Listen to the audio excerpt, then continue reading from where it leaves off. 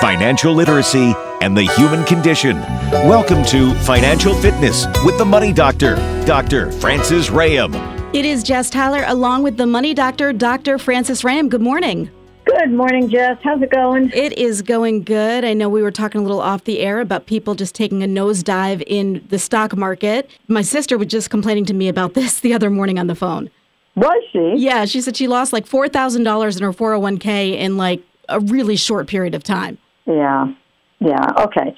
So, people will say the market is cyclical and it'll go up and it'll come down and don't worry about it. And mostly, I think people, especially within 401ks, but in a lot of accounts, they may not be monitoring it as closely as one would hope. But there's a tendency to just sort of hang on to the edge of the cliff. Mm-hmm. Is it too many metaphors here, deer in the headlights, whatever. We all just hang on there saying, well, at what point have you lost enough money that you're finally going to say, I'm not going to lose anymore? Mm-hmm. Or you lose so much that you say, well, what's the difference at this point? The only way I'm going to make it back is if I stay here and I wait for the market to turn around. An answer that no one ever has, by the way, me including. It's a very personal choice. But it's a real dilemma because when you first start to see some losses, you say, well, that's the market. It always comes back. And then as things increase, you start to get more and more nervous about it until you don't even want to look at your statement. Right. Which is the most dangerous thing. But, human nature. How often do we talk about human nature, Jeff? Well, yeah, and like we were talking about with taxes last week, so you just kind of want to ignore it and hope it goes away. Yeah, who doesn't want to ignore something that isn't pleasant? Right. Right. We're not going to fix that. What we can fix is to maybe get a little education out there about what you can do about these losses. And I don't mean, well, you can just shift to higher risk things or you can call your broker and have a discussion. Of course you can do things like that. You can be proactive. But there are a number of things I don't find that people, let's say I find that people are surprised when I tell them these things. Yeah. The first has to do with a 401k. And these things are true. Many of the things we'll talk about today are true whether you have an IRA, a non-qualified plan, which is money that is not tax deferred, or whether you're in a 401k, a 457 plan, a 403b plan, whether somebody's calling it defined contribution. It doesn't matter. Mm-hmm. If you're in any of these plans and you're losing money, what can you do about it? And should you how quick should you make a jump when you see yourself starting to lose money? The pause is because I'm thinking you should never jump. Okay. Okay. Okay. But you should pay attention. I just love the kinds of things you say that are so much in the brains of all of us when we're in that situation. It's like you're a straight line to the emotional money pit. I love that you say that stuff because I think most of us do feel like that. Mm-hmm. How fast should I react, let's say, if I'm doing this? Now, again, that's a personal choice, mm-hmm. but I think it's always great when you're in a time of calm to make a plan for yourself. You always have an exit strategy, whether it's how to sell your business or how to get out of an investment. Before you start, you should have something written down mm-hmm. that says, if I lose more than 2%, 3%, 5%, whatever your tolerance is, when I get to this point, my plan is to ignore my emotions and to pull the trigger on this solution, fill in the X. Okay. The solution is going to be, for instance, I'm going to move, and be specific about it if you can. You can change this later, but it helps to write it down. And it helps you to be calm when you're in this kind of a situation. And you can revert to your plan and say, okay, I'm going to move 20% of my funds into safety. I'm going to move 80% of my funds into safety. Whatever it is, if I get to this point of losses, I am promising myself right now, I'm not going to hang on to the edge of the cliff forever, hoping, like that old commercial about, what was it, hope or winning the lottery was not a retirement plan? Right. Hoping that this is going to come back. So some things that you can do. First of all, if you're already there, let's say you're already looking at your 401k or your IRA or your savings account or whatever you've earmarked this money for, and you're saying, I am unhappy with the way it's performing. Mm-hmm. I've either lost too much money or I haven't made the kind of money I hoped I would make. You're going to have to take some action. But in 401ks, it's a very special sort of a situation, because if you're still employed, you have the sense that you can't do anything with that money. Right. You either have to move it around or you have to take a big tax penalty if you take it out, right? Yeah, that's what people think. Now, to some extent, it may be true. Now, when we're talking about 401ks, you may also have 401ks that you left at old employers, and the money is just hanging around there at some old employer that you don't pay attention to. Mm-hmm. You can definitely do something with that money, and you don't necessarily have to take a big tax hit on it. It can be rolled over into a private account, into an IRA, or you could even roll it into your 401k at work, although it's not my suggestion normally. I don't like to put all your eggs in one basket. Mm-hmm. So it's a chance for you to privatize and diversify by taking those accounts that are at old employers, and even if you want to combine a few smaller accounts to do it, but move that somewhere privately and begin to control it better yourself. So that's one thing you can do if you're not employed any longer at that employer.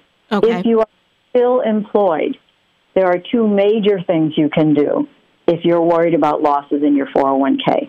The first is most 401ks have a bucket, let's call it. They have a feature where there is some sort of a safe account. It's probably a money market or a cash management account, something where you could call the person who's managing your account, or you could go online and see it and say, I want to move X number of dollars from here, from this higher risk portfolio that I have, mm-hmm. into this cash management or money market account.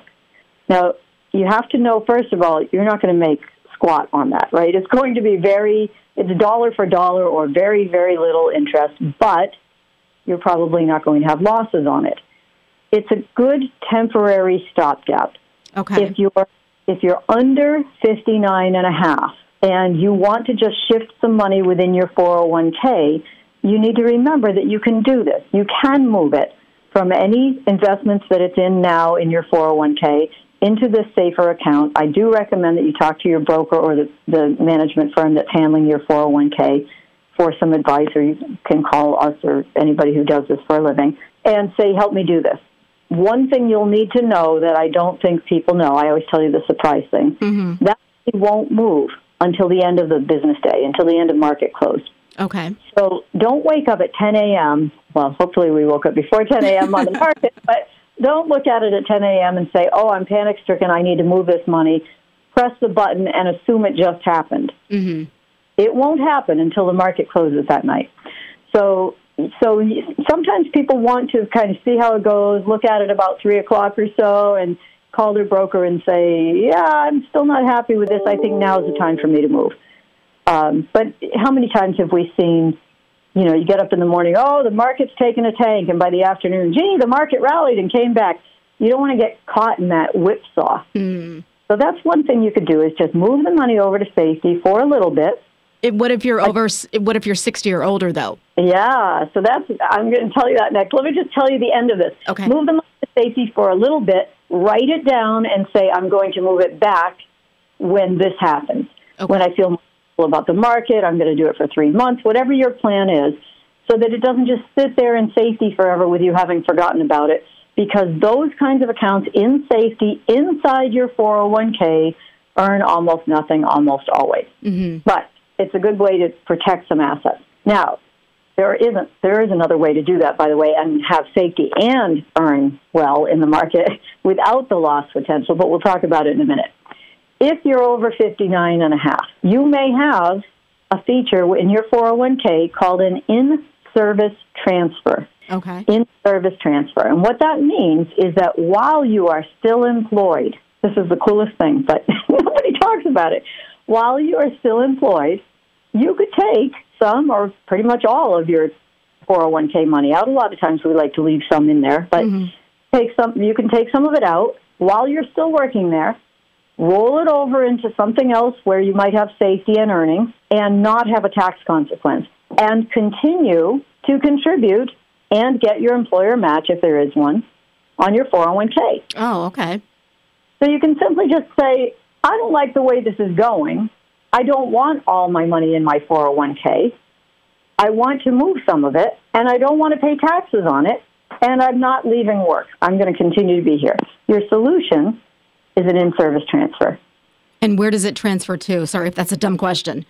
It's not a dumb question. You get to transfer it to a number of places, whatever is qualified by the IRS to take that money without a taxable consequence. Okay. So when we're talking about, if your goal, for instance, I'll give you one example. You could transfer it to, it could be mutual funds, it could be stocks, it could be, annuities, it could be anything. But I'll give you one example of work that I'm doing, more of right now than I have been doing in the last few weeks, but it's always busier with this. You could transfer it to an account without a taxable consequence where you had safety of principal. In other words, you're never going to lose the money you've put in there, and growth still linked to the market, which is a kind of a cool thing. What happens is as the market goes up, you make some money on it. You may not make all the money on it, but you're going to make some decent earnings. If the market goes down, you may have a zero earnings year, but you won't have a loss. And there are all kinds of bells and whistles on these kinds of products. Like one that comes to mind immediately has a 7% guarantee. I know that sounds like it's impossible, but it's not 7% guaranteed earnings. It's 7% guaranteed earning on an income stream. So that gets more complicated. We could do a whole show about that. But I just want people to know, if you need to move to safety, or if you want to move to safety, you just say, look, I'm tired of this up and down. I want to move my money where I'm not going to lose it. And, yeah, I want a guaranteed rate of interest that isn't what I'm making on a CD, for instance. Okay. I want 7%. You can do it. There are ways to do it. But you must pay attention and contact somebody and take a little action and say, hey, I heard this on the radio, Somebody said I could get this. How do I get that? Mm-hmm. How do I do this? So those are the things to watch for. We can talk about more detail about it, about, the kinds of things you can do and what you do if it's an IRA or non-qualified account. But that's the beginning, just to tell people you don't have to be afraid of this. You have control of your account. Okay. But how can people get a hold of you, the Money Doctor, Dr. Frances Ram? So I feel like I've numbed you just talking about the numbers. They can reach us at 413-773-3333 or on the web, of course, at hugyourmoney.com. Okay. We will have more and more suggestions coming up on part 2 of Financial Fitness with the Money Doctor, Dr. Frances Ram, right here on WHMP.